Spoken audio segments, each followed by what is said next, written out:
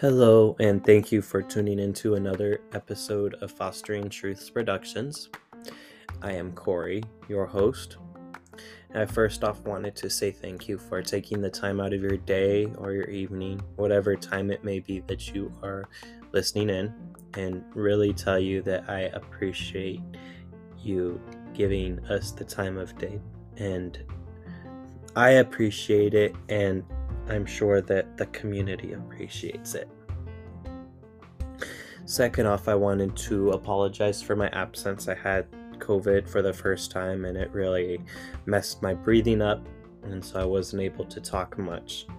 Ironically, it takes a sickness of the lungs to shut me up. That's where you're supposed to laugh. Anywho, I really missed talking about problems that matter within the community, and I am so thankful that I get to have a platform where I can speak and talk about things that matter to me and share things with like-minded people that also matter to other people. I am ill-prepared to do this episode. I didn't do any research on anything. However, I wanted to speak kind of from the heart. When I was sick, I was talking on Facebook with a bunch of different former foster kids, and one of the questions that was asked was, what is something that we wish had more attention? And one of the girls talked about how the feeling of being lonely and kind of neglected or unwanted after you age out is super obvious. And I can speak to that in the sense that it does kind of get lonely, but I assume no more lonelier than other people feel it. But I think it's the feelings that you get when you are actively in the foster care system. I feel like it's super lonely, and it's hard not to be resentful because you're not with your family for a reason, whether it was, because you were a victim or because your parents just couldn't take care of you and felt that they could help you find a better home, or maybe it was some of our own actions that kind of drove us out of the household. But nonetheless, that feeling is still very real.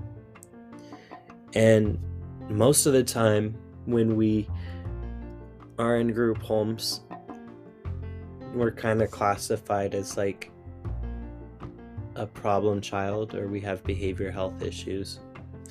And maybe part of that is true. Maybe we do have some behavioral health issues, but it wasn't like we came out of the womb angry.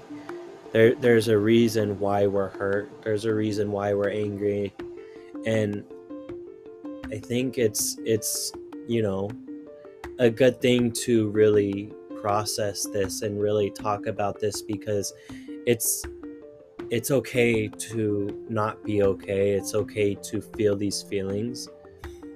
And if there's anybody out there struggling with depression or anger due to feeling neglected or lonely, you're not alone.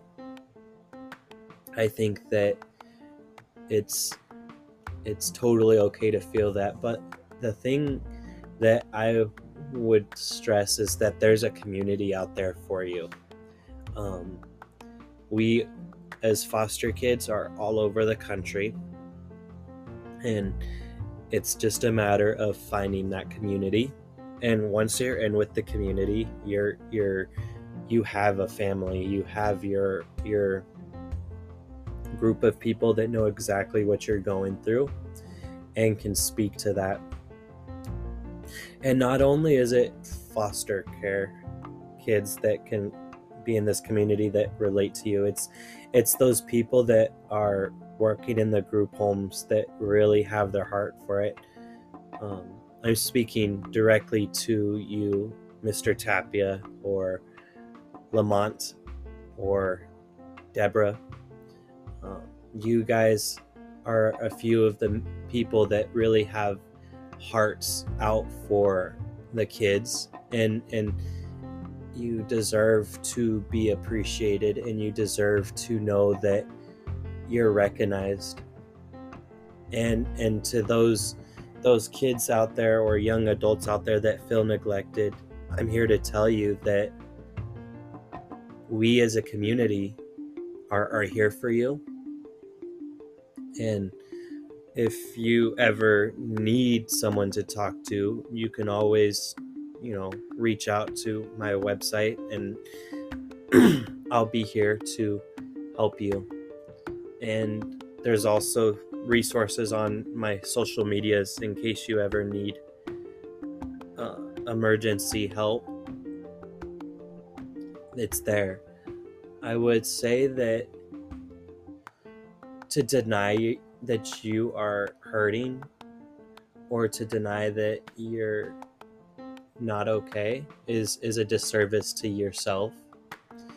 And it's okay. Like I said, it's okay to not be okay.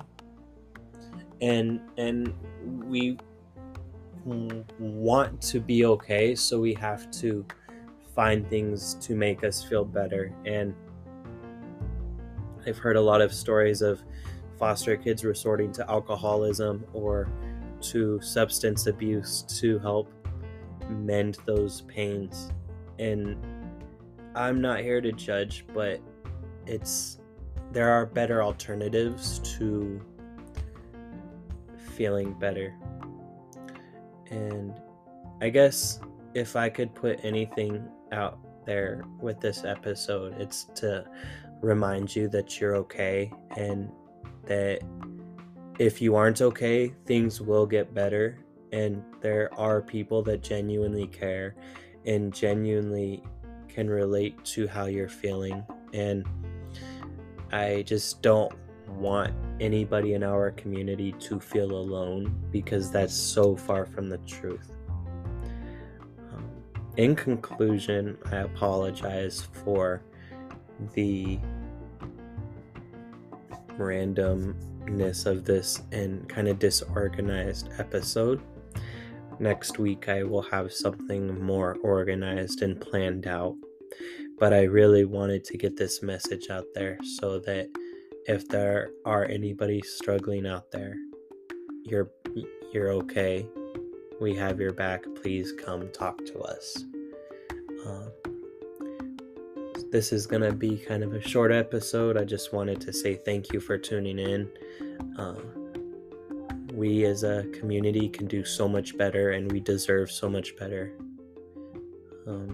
Just passing on love to all of you. Thank you for tuning in. Be safe, and until next week, thank you.